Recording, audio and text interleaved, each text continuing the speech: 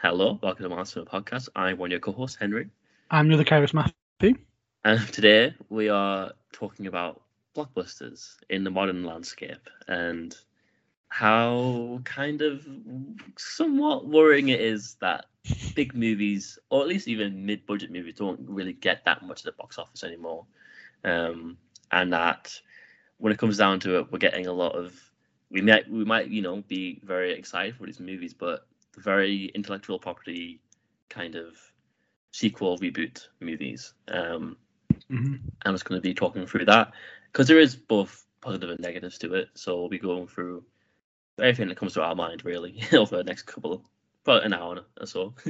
But before that, just want to let you know that we have a Instagram account at Marvelous Film Podcast. I'm one of your co-hosts. It's been a long time since we've done this, you can tell. Yeah. Instagram account at Marvelous Film Podcast. Yeah, we have reviews over there. At the moment, we're doing a lot of work at the moment, so it's kind of hard to get them out. We do have a lot though, like ready to go out. We're not like done. We have like a lot of reviews ready to go. We're just we do. A bit like swamped with work at the moment. But yeah, we'll have reviews out at some point, and we have a podcast coming out usually on Monday. We'll try and get that out as much as possible. Also got a Twitter account at Cinema Marvelous, where it's the same thing over there essentially, but just on Twitter. And feel free to contact us or retweet or share or post or whatever you want to do. Very much appreciate it if you want to, support our channel, I guess, account. I don't know what you call it. But yeah. But do you want to go into, I guess, your consensus on how, I don't know, your opinion on what the blockbuster landscape is at the moment? Yeah, so it's sort of something you get told a lot now in sort of sessions we do at master's level or even just uni level, especially if you write in scripts or whatever. It's that most ideas that get published now are, as you sort of mentioned in your introduction, they are based on existing IPs. For intellectual properties, whether it be a sequel whether it be a recent sequel or an older sequel like we're seeing recently, which we'll get into, but as well the fact that people are reluctant to finance a film unless there's some sort of guarantee of an audience. Yeah. So that's if it's based on a book or a previous property, that kind of thing. And it stems to TV shows as well. You hear most shows that are getting commissioned now are, some of Amazon's biggest shows are, they're finishing with The Expanse and their first instinct now is to adapt Mass Effect, if reports are to be believed, or there are other cases where books and various other things are being adapted. Like you see a lot with video games as well now. We've got Mario coming up. Yeah. Chris Pratt's Mario. Which will go well, I'm sure.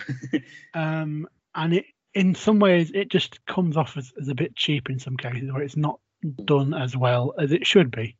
Yeah. There are cases where it can be done well. We're hoping that the two that come out this month, Spider-Man No Way Home and Matrix Resurrections, are examples of it done well. Yeah. But it can be, from the perspective of someone who, wants to maybe one day get into this business, it can be a bit overshadowing and a bit doom-inducing. Yeah. That nobody really cares about original ideas. Unless it's like a really low-budget kind of thing, or unless you're Christopher Nolan, in which case, even if you told them you got a script about Bugs Bunny, Warner Brothers or now Universal would throw 160 million at you. Yeah, definitely. And I think it's I think that's one of the few avenues out of it is a big name director.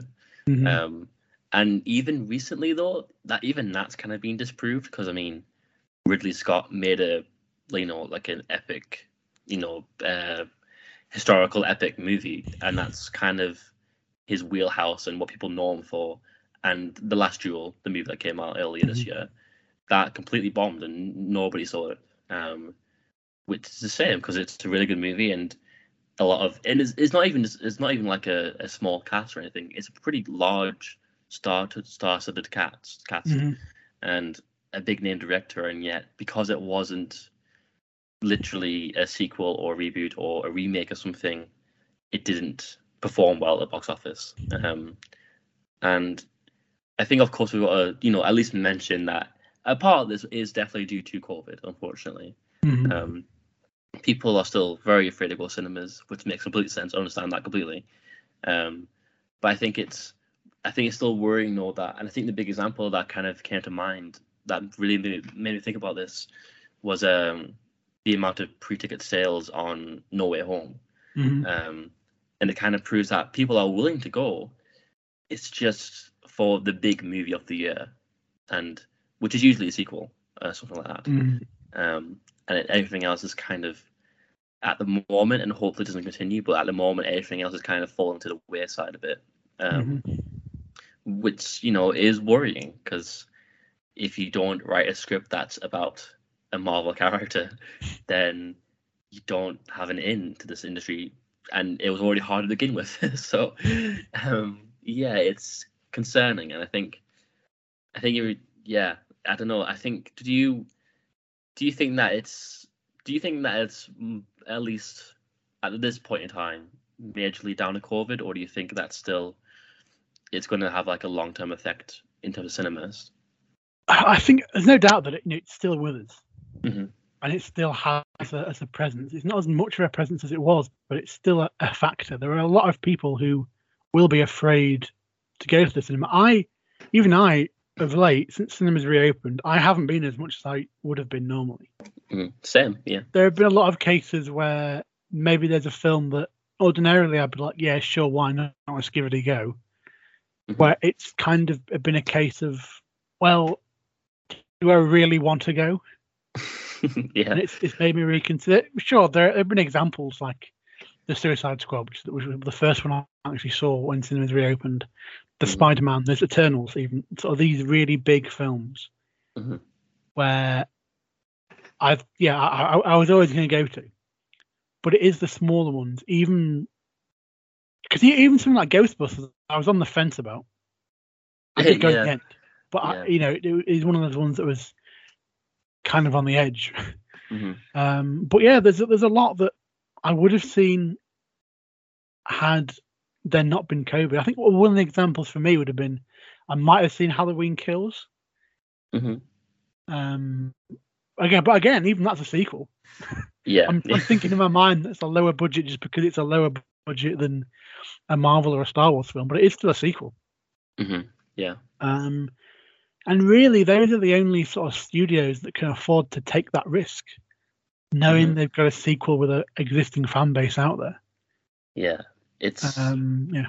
You kind of have to have like an inbuilt, already pre-made fan base, kind of to ensure that people will be going. And I think because I went to see last week, was it? I think I went to see West Side Story, and it was really amazing, and I loved it. And I was there in the cinema, and it was only me in the cinema. Really? Yeah, just me. And I don't know what I was expecting, but I think West Side Story is a very famous musical. It hasn't had a film adaptation in a long time, like literally decades. The last film was amazing as well, and that was a while ago, but people still have a lot of love for this kind of story. And so it is a remake still, and it has Steven Spielberg directing it, and that is all over the trailers. They keep on saying his name in the trailers, and like, it's very confusing that I went to the cinema and I was all alone. And then later on, I found out that the film was not doing well at all in the box office, which is a shame, because again, it's concerning, because meaning that not only is it not IP driven films, because technically West Side Story is probably an IP now, because it is a musical, it is a famous musical, and it's got a Broadway, it's got a play probably, and it's all that sort of thing. But even that isn't getting people buying tickets, because it's not a sequel as such. It's not the chapter in an ongoing story that is going to culminate in some big two-part epic sort of thing. Because as well, part of it is that if you think of Marvel and Star Wars to some extent, it's got to the point where I don't really think of them as sequels. Yeah. It feels weird to describe them as a sequel, even though they are, because they're so episodic now. Yeah. Like in my mind, it was always a case of, well, a sequel is another story that comes after the original one. I don't know if that's the actual definition. I doubt some Oxford dictionary person had actually written that in the dictionary, but in my mind, that's kind of what a sequel always was. But now with sort of Marvel and Star Wars, they do feel more like installments. Yeah. Which feel. Yeah, I think. Yeah. it's not necessarily a negative. Because one of the things sort of I would like to mention is it's not necessarily Marvel's fault, because what else are they going to make? Yeah, that's a good point. Yeah. And Lucasfilm, Star Wars, Indiana Jones, maybe a few others, but what are they going to make? It's not their fault that money's being thrown at them. It's more down to sort of the system of other studios trying to mimic that. Yeah. And in a way, I suppose they are right in that nothing draw a crowd in like those films. Yeah. And it's at the point now where partly it mightn't be a case of trying to make more of an effort with the audiences. And that effort it can't just be one studio, because if it's one studio, that one studio is going to drown. Yeah. It needs to be all of them making more of an effort. And if it means losing money, they're not going to do it, especially now. Because as well as audiences being less likely to go to the cinema, studios are going to be less likely to spend money. For example, Disney, they've lost billions due to the parks being closed. Yeah. Now, they are still throwing money at things, but even they're still going to be cautious. And a lot of studios struggle and go under pre-COVID. So now, how are they going to cope? And I was very bleak. You're welcome. Yeah, I mean, it is kind of a bleak subject, I guess, because it is kind of worrying, and I think it kind of rings true for a lot of history with films. I think every new trend is the worst thing ever to happen, and it's going to ruin cinema. Like, I think that's always been a thing. I always think it's always going to be like some new big issue. But I do think this is probably, and I think probably everyone has said this in the past, but I do think this issue that we're into now is maybe incredibly risky where we're at the moment. And I think Disney and Marvel and Star Wars, I think it makes sense that they would make more Star Wars and make more Marvel, because people are going to them. Then go to them, and that is still a movie being made, and people going to the movie to see them. It's still a movie, and people are still seeing them. It's just worrying that it's so kind of narrowed down to one genre of film at the moment. You can kind of pinpoint like what big months are there going to be in the year for movies based on when there's going to be one film out of a franchise, rather than just a film looks good because the director looks good and the director worked really hard on it and the writer's really famous and all that sort of thing. It's not really about who's making it anymore. It's more about what studio's making it and what sequel it is to what other thing it might be connected to, or what it might hint towards in the future.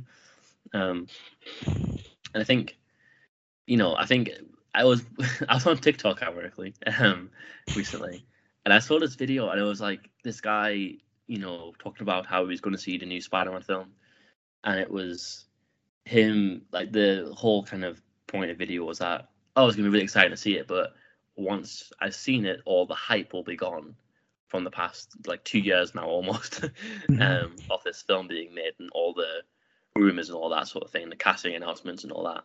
And it is kind of worrying me that maybe films are becoming hype machines for themselves, and that's the moves that are going to make money, and the actual the other films that are not necessarily hype machines for themselves, not making they're not hyping themselves up for the big franchise reveal or the whatever. It's just a film because someone wanted to make a story about this character or something like that. It's very limited now that you don't really get that very often. That are popular movies, at least. And also we have streaming, which has massively changed how films are watched. I think. You could almost rely, studios could almost rely that DVD sales would almost be like a second box office. But that's no longer a thing anymore. So you kind of got to rely entirely on your cinema release. And if people aren't going to see it in a cinema, then what are they going to take from that? Because we can't support it later on. We've only got a time window of maybe a month to see like The Last Duel or West Side Story, and then that's it. And because we are like, when we buy a ticket, we are telling them what we want to see. I think a really great example is the Transformers movies. All were terribly reviewed. Audiences liked each one worse than the last one.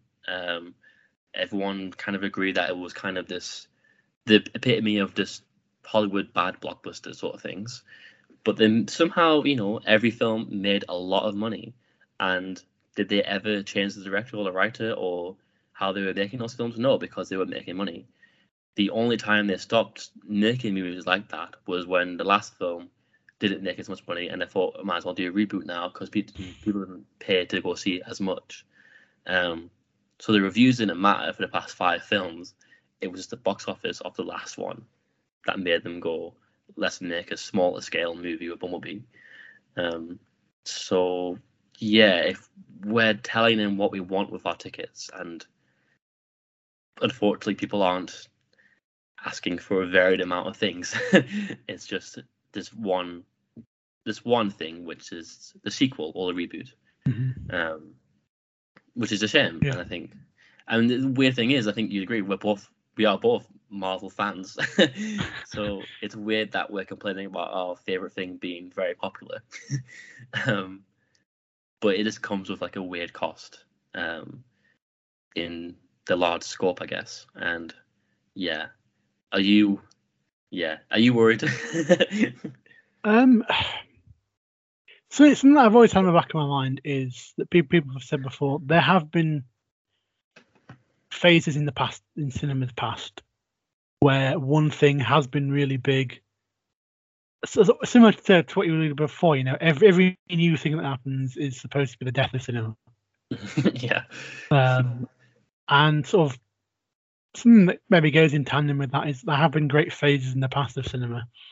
Perhaps the biggest one being the Western. There was a period where everybody loved Westerns. We had a bit of John Wayne. John Wayne riding a horse, that sort of thing. Eventually it faded, but it never really died, I'd say, completely. Western films did continue. There's sort of been more neo-Westerns and revisionist Westerns that have come in recent years. Like the one on Netflix, The Harder They Fall. I don't know if you've seen it. I haven't seen it yet, no. I have. It's good. I'd recommend it. It's good. It's very entertaining. But yeah, and it's kind of maybe a template for how comic book films will go, in that maybe eventually they won't be as popular. But if people still pay to see them, they will be. Yeah. And sort of considering a load of factors, whether it be people afraid to go to the cinema, the economic impacts of COVID, and that people might have less money to spend, which means less trips to the cinema, which means they'll be more picky. If they're more picky, they're more likely to go for a safer option that they know they're going to enjoy. Yeah. Spider-Man is that option. Yeah, definitely. And so not many others stand a chance. And like you said, I am, foremost, I'm a Marvel fan, I'm a Star Wars fan, I love those films. I'm incredibly grateful for them. It's more regret about how other studios have reacted to that. Yeah. Especially like, big example being that DC tried to replicate exactly what they were doing. Yeah. And anyone that's in the position where they maybe have a few IPs, you saw Universal do it. They tried to make a MonsterVerse. They did, yeah. That went so well. Even Transformers to some extent, they sort of tried to do it with Bumblebee, but if I remember rightly, I don't think Bumblebee did all that well. I think it did okay for It its didn't budget. do badly. No. But it wasn't $1 billion hit. No, it wasn't. Speaking of which, do you think, this is sort of off topic, but do you think either Spider-Man or Matrix, maybe more like Spider-Man, do you think it could make $1 billion? I don't think Matrix will. No. I think Spider-Man is the first one that has a chance to do that since COVID. I think now it could do.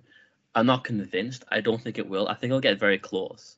And it'll be very impressive and sort of I think it will be a moment for people realizing cinemas are kind of come back in a big way, I guess.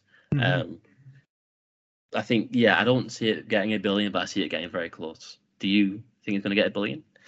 I think if it is good, or at least if people think it's good, I think it will do. But if people are disappointed in it anyway, I think it probably will fall short. I don't think it'll be a case of blowing past the $1 billion mark. I think it'll be around $1 billion.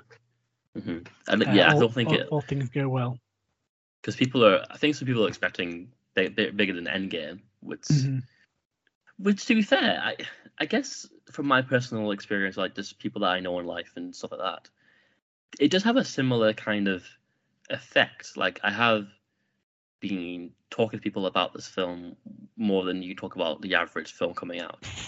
Like people are aware that a Matrix film is coming out, but I haven't really had a conversation about it with anyone beyond, that's this sort of trailer and something like that. Like, it's a new one. Like, but this one's kind of like an advent calendar of like 3 days to go, 2 days to go, like that sort of thing. And that hasn't really been around since Endgame for me, I guess. I don't think I've had that around with like just general people that I know. It does actually feel different. I get people who are comparing it, but Endgame was like a genuine excitement and intrigue at knowing how it's going to end. Whereas No Way Home kind of feels like a mystery box kind of thing. It's more intrigue of, is it going to be what I think it is? Yeah, I think it's not necessarily oh my god, it's going to be the final battle. We're going to see Thanos face off against the remaining Avengers. It's the end of 10 years or 11 years worth of storytelling. This is more, could it be? I think because of Endgame we all had our theories going in, and we definitely have all our theories going into this film as well. But it's more just we would look at the trailers and we have no idea what's happening, but we're hearing all these behind the scenes things and all these pictures getting leaked and whatever. And I think that's the difference. It's not that we knew it's going to be the finale and we know what we know from the trailers. It's more that we know what we know because people kind of secretly told us, like from behind the scenes, and we're kind of getting excited about what this film could be, like you said. And I think everyone has their take on it. I think everyone's either Toby's in it, and everyone's going to come back and they're going to be in the film for a full hour, and other people are like, it's going to be just the villains and that's going to be it. And everyone has their own take on it, and everyone has their own take on the identity thing and MJ maybe being killed and all that sort of thing, and Ned Hobgoblin maybe, I don't know, like it is a mystery box sort of thing. And I think the big deal about this film compared to Endgame is Infinity War was the film before it, and it sets up the stakes of the next film really well. And I would say Far From Home is a very similar thing at the very end. I think it has that sort of wait for part 2 sort of effect. But I think, I wouldn't say that kind of, especially in a COVID world, I don't think that sort of part 2 hype would have this amount of hype that it's gotten. I think it's all came from behind the scenes sort of things. And rather than Endgame being what could happen with these characters, it's more with this film who's going to come back. And I think that kind of leads into the other worrying element about blockbusters at the moment, which is nostalgia. And because, I mean, if this film is going to be a Raimi, and it clearly is, honestly, it is a Raimi, Andrew Garfield like nostalgia. Look at this thing we managed to get back from the past. Then it's because we've kind of got to the point now where we're not only bringing things back from the 80s and 90s, but now we've got to the 2000s, which is it's only 20 years ago, and since that time period, there's only been the Marvel films as the big films that have been coming out. So I'm curious as to what is going forward. What is the nostalgia cycle going to pick next? Because there's not that much left. And I'm just wondering if everyone's going to cinema to see these films, and this is what we want to see. And at some point, studios realize that they kind of ran out of things that everyone loves from the past. And I don't know where we're going to go from that point on. Would you say that nostalgia is very concerning at the moment? It is. It's something that used wrong just feels... Nothing falls flatter than a false bit of nostalgia. Yeah. Nostalgia used well is a wonderful thing. It's a special thing even. But if it's not done right, and if it doesn't have the right amount of care or attention given to it, it just feels like an insult. It feels transparently, you've just manipulated my childhood into making a film. I'm not someone that's entirely against nostalgia. I think it like I said, it can be a wonderful thing if used right. And I think we have seen a lot of cases of it used right.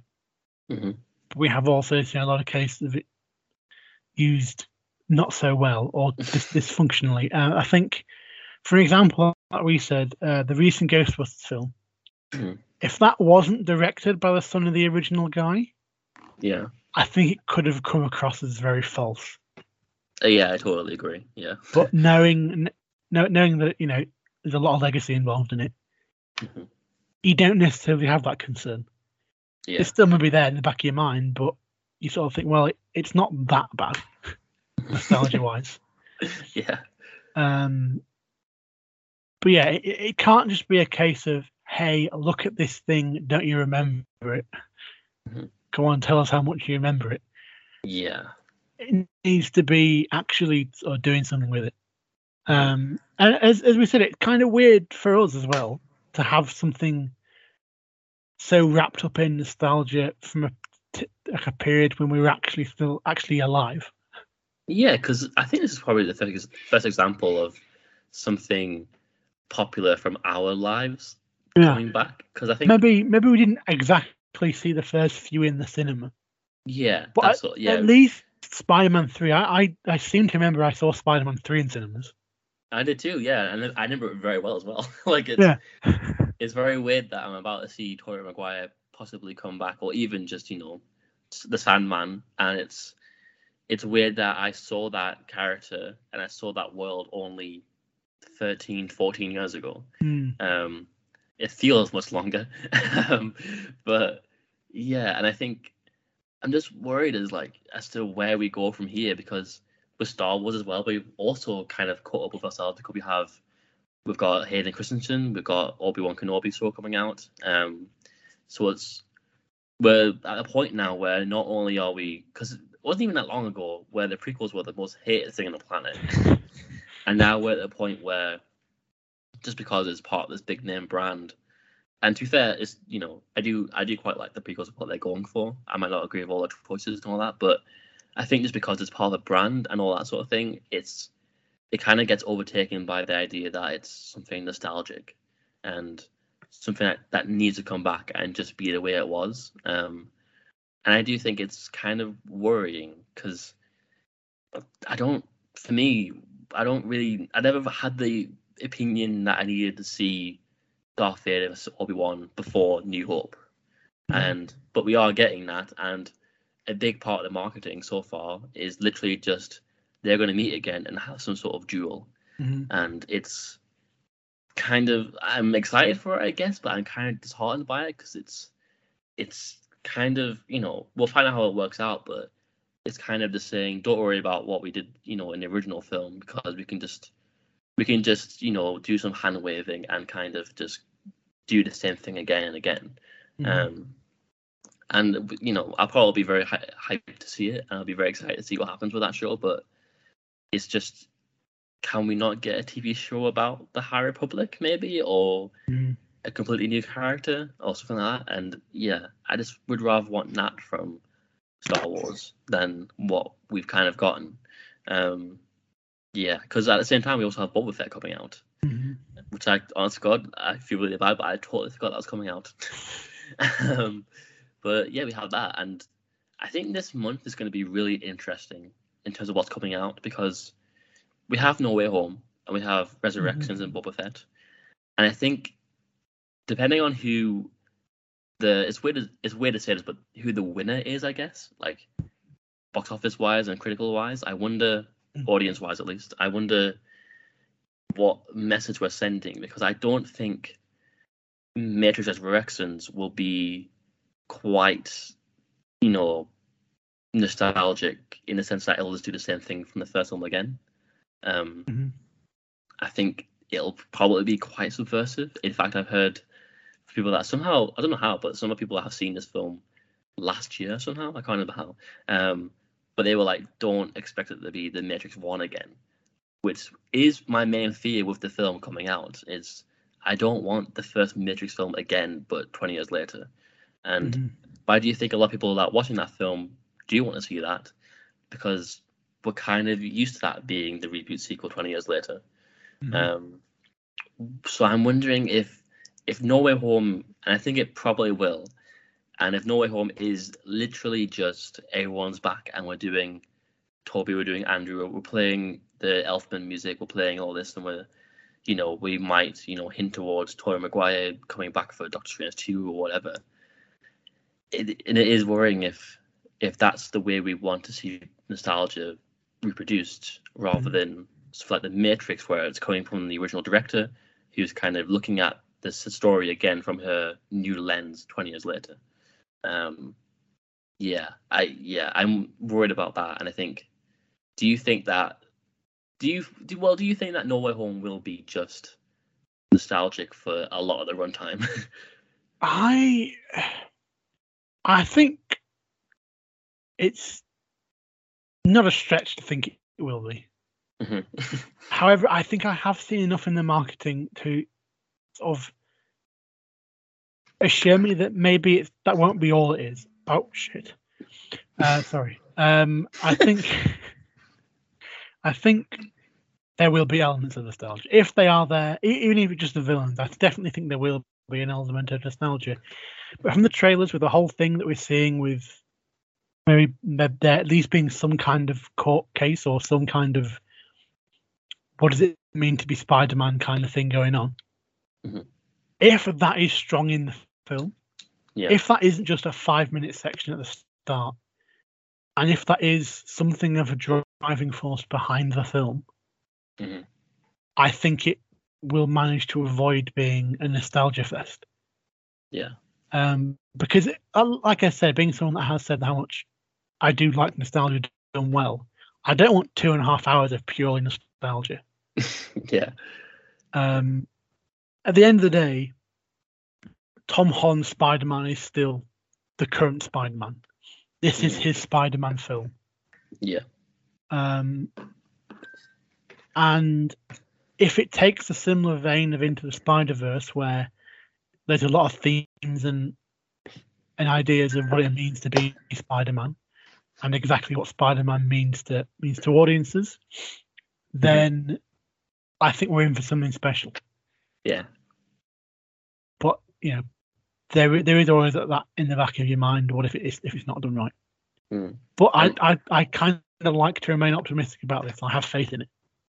I'm really hoping to, and I think, I mean, recently I rewatched every Spider-Man movie before No Way Home, and I forgot that, for me, Far From Home I have my issues with it, but I think looking back at Homecoming, I forgot that I did get a sense from John Watts that he did understand the character very well and cared about what the character meant. I just wondering if that kind of care and attention can still remain obvious amongst so much villains and heroes that are from the past, sort of thing. And so it's like, there's probably going to be a lot of plot to this film as well, because it's not just people coming back and having a bit of a fight. It's going to be for a reason, and every character has to have their own motivation, and it's going to be interesting seeing how they do that in a 2.5-hour runtime.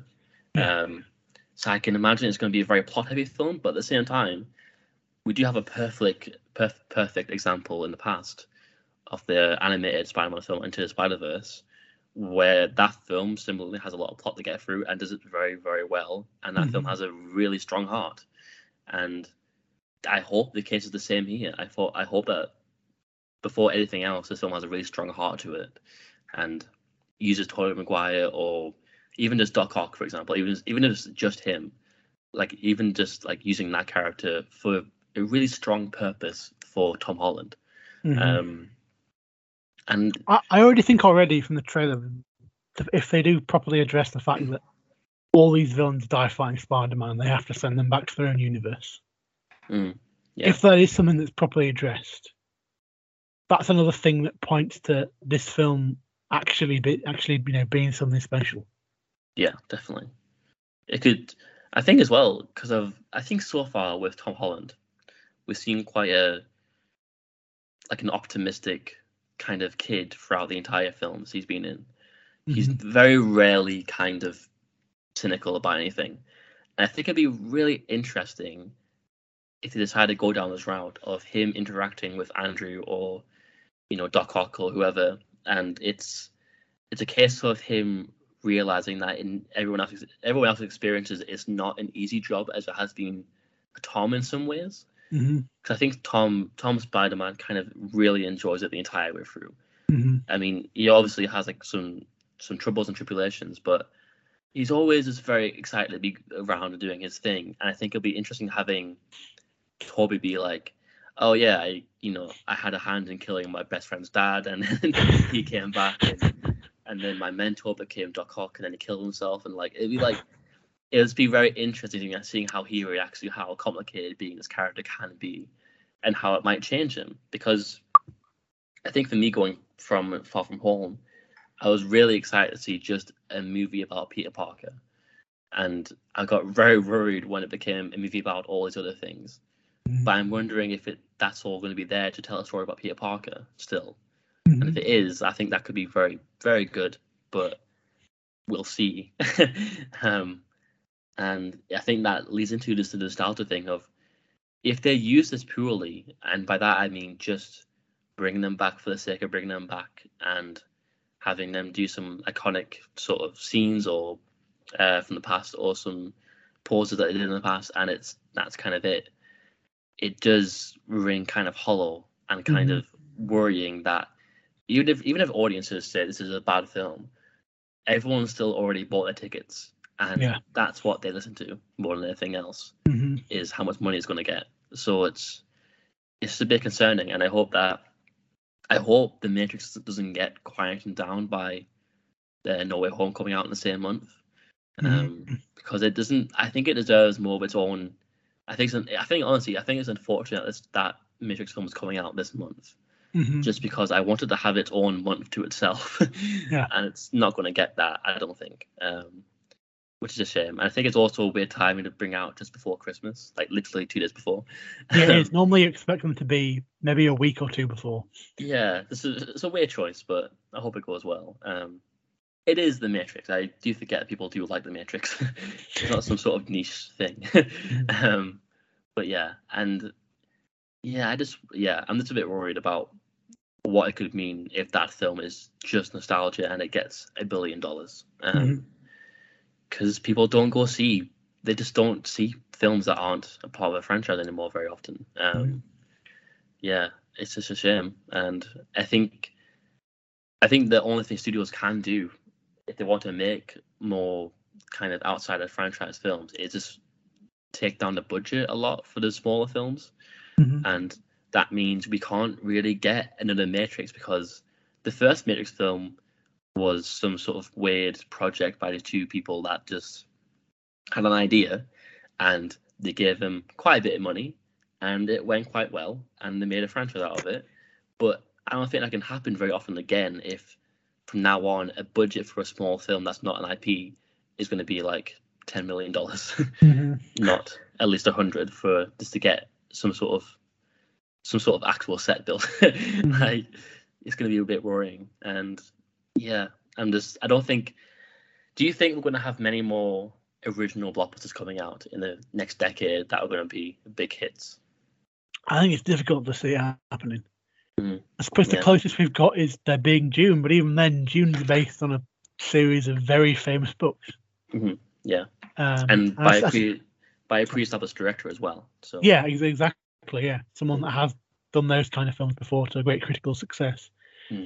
And we did kind of celebrate Dune's success because it did actually do quite well at the box office. Yeah, I was very happy with that. And we did celebrate that.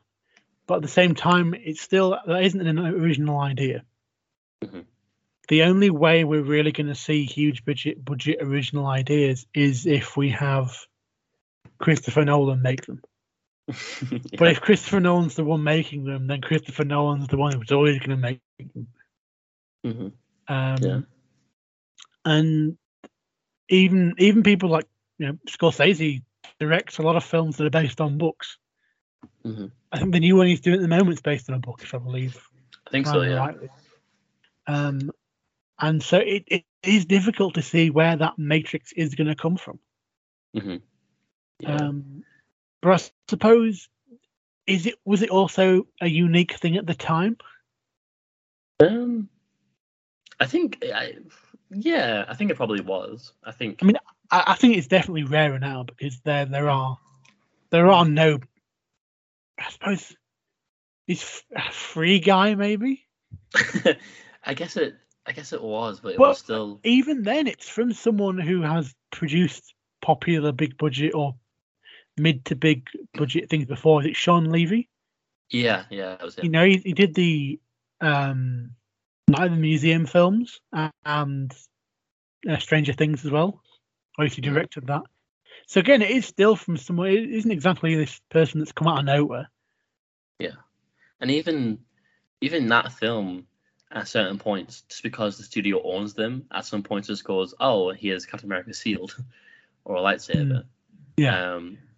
It's weird that even in a film that was praised for being so like an original IP movie that came out that was popular, it still had to rely on the studio owned some things that it could put in. There still had to be things that people recognised.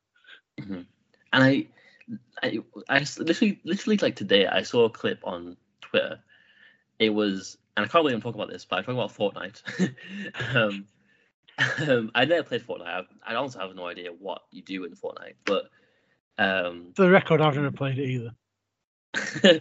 And it was a clip of a person in some sort of, the avatar was like, I don't know, like it was like some sort of tiger, but the tiger was wearing like Spider-Man hand gloves and the Captain America shield, and that meant that the character in the game could swing around on webs and use Captain America's shield. And we have other stuff like that. We have Star Wars characters that are now available in Fortnite and all that sort of thing. And I'm worried. I'm like wondering, watching it, is that the future for big blockbuster sort of things? Is it just going to be someone wears the Captain America shield at the same time as having Spider-Man gloves, like that sort of thing? Because they're two iconic things. The studio owns both of them. You can put them together and you have something that everyone can go, oh, I know that thing. It's kind of like a buzz in my mind. That's that thing I remember from that other thing. And is that going to be for a while? Is it going to be that thing that we remember, but put together with something else that we also remember? Because you can argue that in a way, the Avengers as a film when it came out was kind of that. It was Iron Man came out, Iron Man 2 came out, 4, and Captain America. And the Avengers was kind of like, let's put them together. So it's all these things that we remember coming together, and let's see how they interact together. and but I think it's kind of mutated to the point where it's kind of just anything goes. You know, you can have a character with a lightsaber at the same time as Captain America's shield, or someone in Iron Man suit at the same time as, you know, whatever. And it's just, I don't know. I'm not looking forward to the time period where we get to, you know, Marvel versus Star Wars movie being a real thing that could happen. Because yeah, that's not something that I don't never really wanted that. I never every at time all. Ever. Every time people mention Marvel versus DC, it's something that sends a shiver down my spine. Yeah, me too. I just hate the idea of it, and I think it just, no matter how it's handled, it just will, that sort of stuff will always feel incredibly just soulless to me, because it's literally the studio going, what do we own, how do we put them together, and how do we, you know, because if that does get made, which I don't want to say it will get made at some point, but it's sad that it's not impossible. And it's, yeah, I don't like the idea that that's the future we're going towards, and apparently what audiences want to see, which for me is very confusing. And I'm wondering at what point does even just general casual audiences go, this is too much, even for them. Yeah. You don't, like, they're not looking for, you know, it's very kind of pretentious, but they're not looking for, you know, artistic expressions of the soul from the creator or anything like that. They just want to have a good time this Sunday and leave and have some popcorn, and that's fine. People sometimes look at films like entertainment, and that's fine, and and that's fine. But I just wonder if there's ever going to be a point in time where everyone, even people that don't treat it seriously, are like, that's ridiculous. Like, we've went too far with this. Like, I love seeing Tobey and Andrew interact and all that, but do I want to see Tobey Maguire interact with Darth Vader? Not really. Just really don't want to see that. Yeah, and recently as well, rewatching every Spider-Man film, it was interesting watching how sequel kind of hints were utilized in the first three films. Yeah, it's, for all the faults and messiness of Spider-Man 3, the fault isn't that it's trying to make a sequel. It's just trying to tell its own story with a lot of characters. And I think, you know, we have little hints, like there's Dr. Connors is his teacher. Someone says the word Eddie Brock in like the first film for a second, and that's it. You know, you have like background hints. It's not, the film never really relied upon it, and then we get to the MCU where it's almost a given that they have to at some point mention the Avengers or have every scene involve some sort of background Easter egg. And I'm wondering as well, how far do we go to the point where it's films become, how many videos can you make on YouTube about Easter eggs in the background?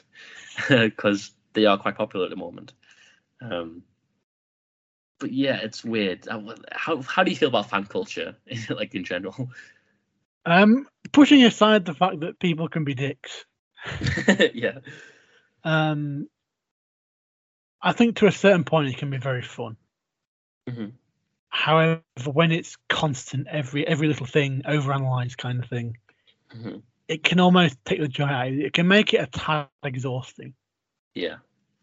And I think the best way to do it is to just be involved in it and maybe have your own theories about how things are going to go. And be able to say, oh, hey, that's fun, that little background thing. Yeah. Because at the end of the day, I think they released a clip or something for No Way Home, and as Peter's swinging through the city or whatever with MJ, you see the billboard for the Rogers musical, which is in Hawkeye. Yeah. Stuff like that, yeah. I think is great. Because it's something that's in the background and it's something that just enhances the fact that it's the same world. But I think when you try to fit that in, especially with dialogue, I think it's most obvious with dialogue. In the forcing references in there, it takes you out of it. Yeah. You know, there's a line where it stops being some nice little world building thing to show everything's connected, and it becomes like a punch in the face reminder saying, remember that this thing exists as well. Yeah. Yeah. Yeah. And I think I think for the most part that kind of thing hasn't really gone massively too far yet. I think for the most part it's still very enjoyable. Yeah. I think there's a kind of I don't know how to describe it, but you kind of know the clear difference between a reference and a punch in the face, like you say. Like there's a line that sometimes gets crossed, and I think it's weird because I really love a lot of the sequel trilogy, the Star Wars sequel trilogy. But there are moments, especially I would say in Force Awakens, where I kind of can't help but just look away from the screen and go, that's a bad choice.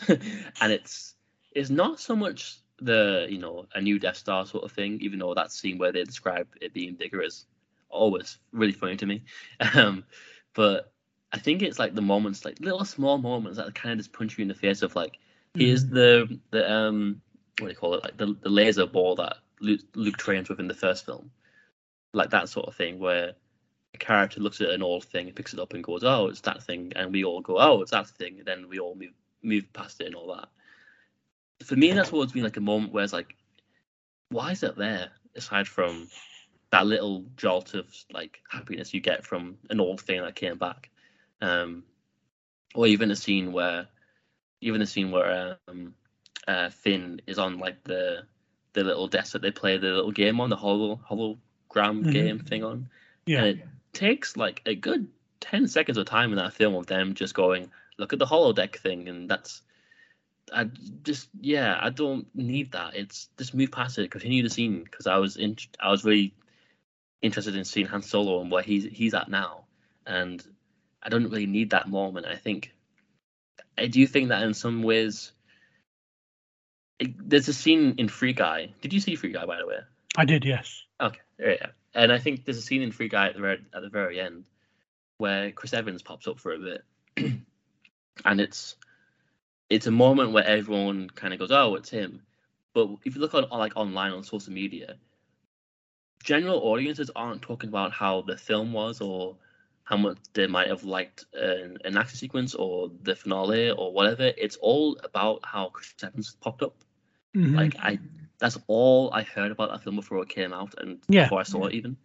And it's just crazy that no matter what that film does, no matter how well written it could have been or whatever, the biggest thing it could have done to get audience attention was have an actor that we all know come up for 1 second, which is weird. It's really weird. Yeah, I just don't know. I just don't know where we're going with all this machine of just get something that we know and put it in front of the screen, and everyone will love it no matter what. Yeah. Yeah. Yeah. Yeah.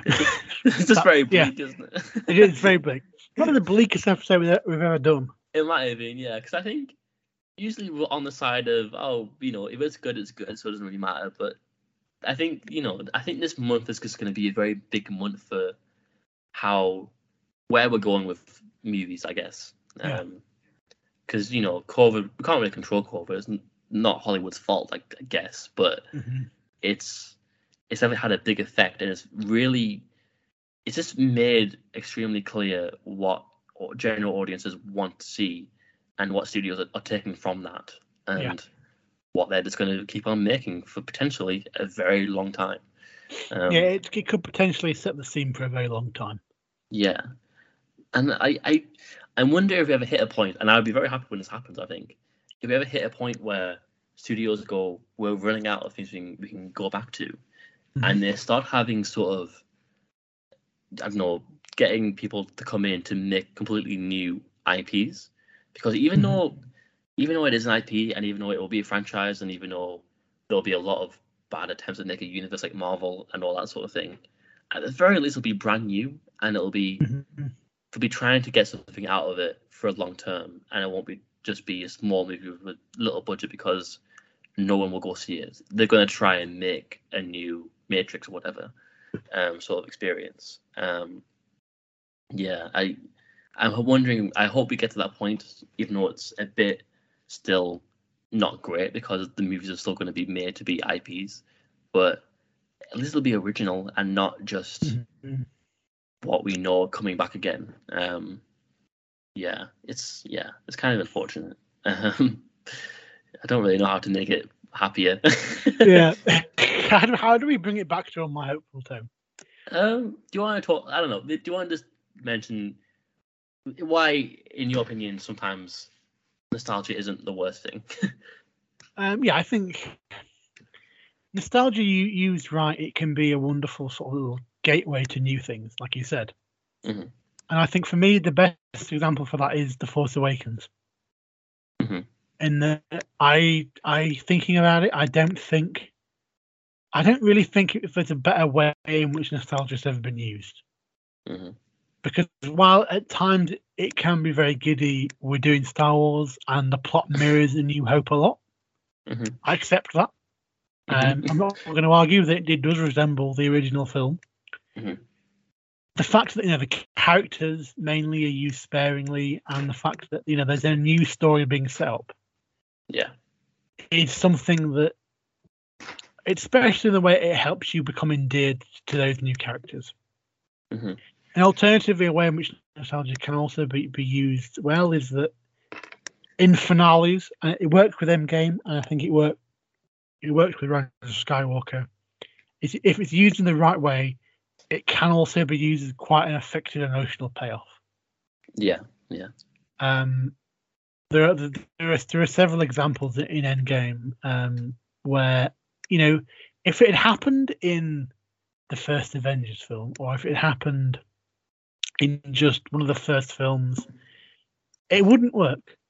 But because you've built 10 years worth of a fondness towards the characters, it does work. Mm-hmm.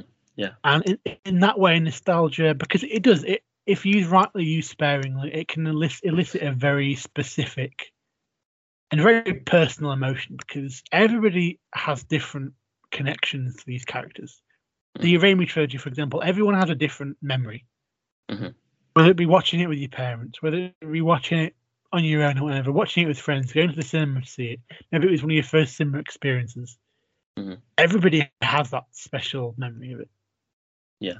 And if that memory is respected and it's not just used as a cash grab, and I suppose at the end of the day, if someone watching it feels that their memory's been appreciated, it can do a lot. Yeah. It's just, like I said, sparingly. It can't be everything. If it's everything, it loses that specialness, and it just becomes, oh great, I'm being manipulated again, which it doesn't have to be, because when done right, it's not manipulative. It feels heartfelt. And I suppose that's what I'm hoping for from No Way Home. That fact of here's something that you remember fondly. We're not going to abuse it. We're going to earn the right to use it in this story, and it's going to have a place, and it's going to have significance for this story. And from what I've seen so far, I'd like to believe that is what we're going to get. Yeah, I agree as well. I think so far it doesn't look that way. I think it's just the little danger in the back of your mind. Yeah, it's just the you paranoia. have concern. You just it's I think I like this kind of halfway point between, if we're going to bring something back, can we at least kind of interrogate it and kind of try to change it at the same time as kind of being respectful towards it. I think for me, my perfect example of that is The Last Jedi, where I think that film is very interrogative and very kind of almost mean to some of the old things that we believe are Star Wars, until the very end, where it kind of reaffirms some of the values that Star Wars has always had, even if it's a bit different now. And I kind of always thought that that's the way to go with these old films coming back in the sequel. And I think, if Toby comes back, for example, for me, I have a very strong connection with that character and that trilogy. And I think I always described it whenever I would hear people talk about Star Wars when the new one was coming out. I was like, oh, I think I get it now, because I think with Star Wars, that's my Raimi trilogy. That's kind of the way I feel about those films. And I think there's a risk of because when I look back on the Spider-Man franchise, the trilogy recently, and I kept try to keep on imagining the idea of Spider-Man 4, or just like being in like their opening day, seeing Spider-Man 2, and having no idea that it's going to be just a trilogy, and then we're going to finish it, and then maybe come back to it in a multiverse film 20 years later. But I like the idea of just imagining that it was an ongoing series. And what really struck with me was that I was not going to be excited about the fourth film, because the fourth Spider-Man film of Raimi, because he would be back doing the same thing with Spider-Man 2. I wanted him, I was excited about the idea of Tobey Maguire coming back and Sam Raimi coming back to Spider-Man 4 and doing the next chapter, which was a progression from the Spider-Man 3, and not just Spider-Man 2 or Spider-Man 1 again. And I do wonder if, because we spent so much time away from it and we want to see it so desperately again, I don't want to lose the idea that the fact that the hype around those films wasn't so much going back to it. It was what happened next, not just how can we recreate the upside down kiss again sort of thing. And I'm hoping, I know it hasn't got a lot of time on its hands, but I hope that No Way Home has scenes that are dedicated to at least explaining that life went on after the films ended. There was, Peter Parker after Spider-Man 3 and Peter Parker after Amazing Spider-Man 2, and it isn't just going to be they're exactly how you remember them. The Spider-Man 3 just ended, and Tobey is now here, and I don't really want that. I want it to be a history of change between that and this, and I think that's the ultimate kind of sign as to whether or not they want to just cash in on something or actually try to progress it forward in a new, interesting way. I hope it's the latter. I hope they're trying to like really progress the characters and kind of inject them into this new franchise, which will be very interesting, because upon rewatch, I cannot see Tobey Maguire in the MCU at all. No, it's difficult, isn't it? Yeah. Even Andrew, I can kind of see it more with him, but even that feels odd. But yeah, Tonally, it just feels so different. Yeah, the tone is so different. I was watching it with friends as well, and I was very worried watching Spider-Man 2 for the first time, and Spider-Man 1 as well, obviously. But the entire trilogy, I was very concerned that there was going to be some sort of dislike just because it wasn't the MCU as we know it. Because the tone of the MCU has been set in stone for a decade now, and it's all kind of it's dramatic at times, but it's kind of jokey at the same time. It's very kind of, it points at itself and laughs at some points, but at the same time, when it needs to, it's quite serious. But the Raimi films they are in essence the Donna Superman films just 20 years later, and they are big, broad, campy movies that just treat the characters very seriously, and that's it. Like the perfect example was we watched Spider-Man 2, and someone said, "Why is the bank scene? Why have they got coins in bags and not banknotes? That makes no sense." And I'm like, yeah, it makes no sense, but that's what this world is. It's not the real world at all. It's just real characters in this insane world. I think it's just little things like that kind of worry me about, can I see Tobey in the MCU interacting with even like, Hawkeye? I can't see it happening. It's just weird. Yeah, it's just, yeah. I'm wondering where it's gonna go, and yeah, I don't know. Yeah, how they manage that, it's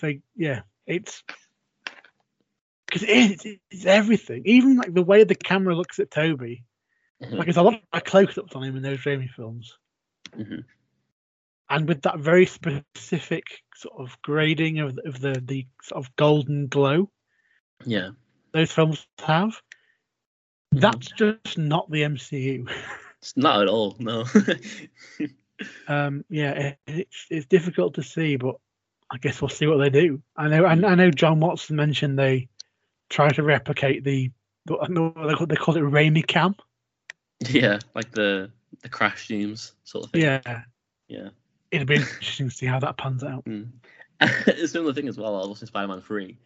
There's this moment where the black suited Spider-Man is trying to like rip apart this like the sewer thing, and it's going to explode this water on the Sandman, and the camera does this thing where it crash zooms on like these little buttons getting like pinged away, and then it crash zooms on Sandman's face, and it does this repeatedly for about a minute, not a minute, like 10 seconds of like crash zooms on little thing going away and Sandman's face.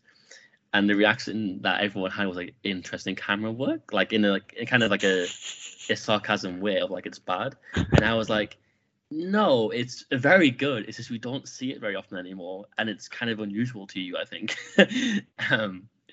It's just different, and it's very Sam Raimi, and we don't get very often kind of director-driven films in this franchise that often, I would say. At least visually, I would say. No, visually, no. Yeah, we very rarely get a film that feels distinct, I would say, in visually. And I think it's weird as well because at the moment I'm rewatching Harry Potter before Christmas because they feel quite Christmassy.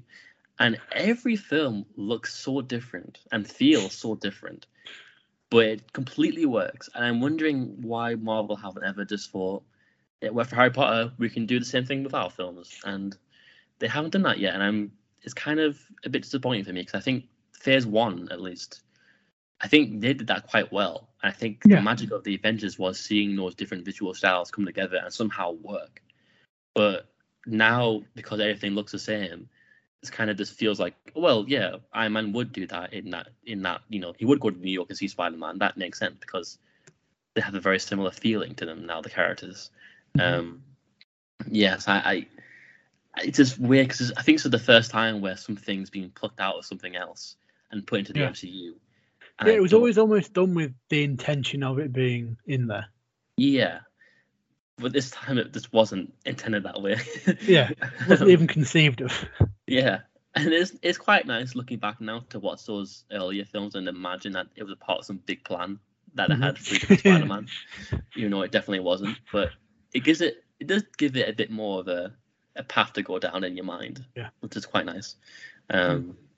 Yeah. But it's going to be very weird, I think. Very weird. Anything else? Any other points you want to make? No, I think that's also quite a happy point. Yeah, I guess it was. Is there anything else you want to mention?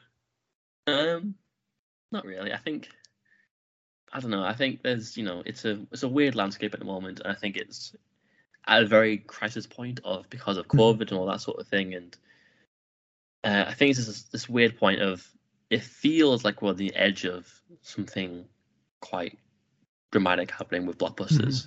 Yeah. And it's quite worrying. And I think for me, the tipping point was The Last Duel and West Side Story, which are big movies by big directors and a big cast, and they did very poorly. But Spider-Man gets, it's sold out on day one. Just a bit. It is quite worrying. No matter how much I love Marvel and how excited I am for Marvel film, it's just it is. I kind of almost missed the days where back when X-Men were coming out or Raimi films were coming out, where Marvel kind of felt like the underdog, and like every good Marvel film felt like some sort of miracle, and it's like a real victory. Yeah, because at the moment we just kind of have, it's kind of it's assured at least that the films will be well liked and have a good box office in a very, even the worst Marvel film and the worst box office is still better than most big films coming out. So it's kind of just weird, I guess, to kind of be a fan of something that's so not popular, but just feels kind of like it has everything going for it, and you are supporting it, and it feels. I don't know. It just feels. I don't know. It's hard to describe. I know what you mean. You want to root for the underdog, but there's no underdog anymore. So it's just the big film. That's it. Things definitely feel. They feel like things are changing, and it's sort of the uncertainty of that. Yeah. And just sort of the feeling of there's just less films. Yeah, there is. Well, Yeah, at least it feels like there are less films. it's a thing, yeah, I get that feeling too. But yeah, I guess we'll just have to wait and see what happens this next month because it is a big month. Mm, But yeah, it does feel like we're on the verge of a kind of change. yeah. I think we'll have to have like a sequel to this podcast where we come back in January. We and should, do a, like, that's a good idea. That could be like yeah, our first one back. yeah, do like what happened this month. What's our assessment? Yeah, because I have no idea how it's gonna go. Like I know Mhm. Spider-Man will do very well, but the Matrix and all that sort of thing, I don't know. I'm wondering how it's gonna go. Kind of, yeah, they're a big question mark.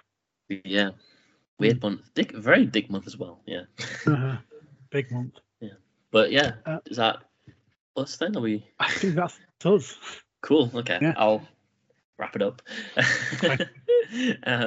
Well, yeah, thank you for listening. I hope you enjoyed this one. It's kind of bleak for a long time. Talk about We've the never death been of cinema. bleaker. Yeah. But yeah, we might, we do a sequel to this podcast and talk about what happened this month because it's a lot happening. And yeah, I hope you enjoyed. Let's let you know again, we do have an Instagram account at Marvelous Cinema Podcast where we do reviews and podcasts usually on Monday. At the moment, like I said before, we have got a lot of work going on. But we'll probably be back very soon, up to the usual standard, I think. And then after that, what I usually say, oh yeah, Twitter. We really haven't done this for a while. Yeah, we have a Twitter account at Cinema Marvelous. Same thing over there. Yeah, feel free to contact us or review us positively. Feel free to contact us or share us or retweet or comment or whatever. Yeah, very much appreciated. And yeah, thank you for listening. Thank you for listening. Bye. Bye.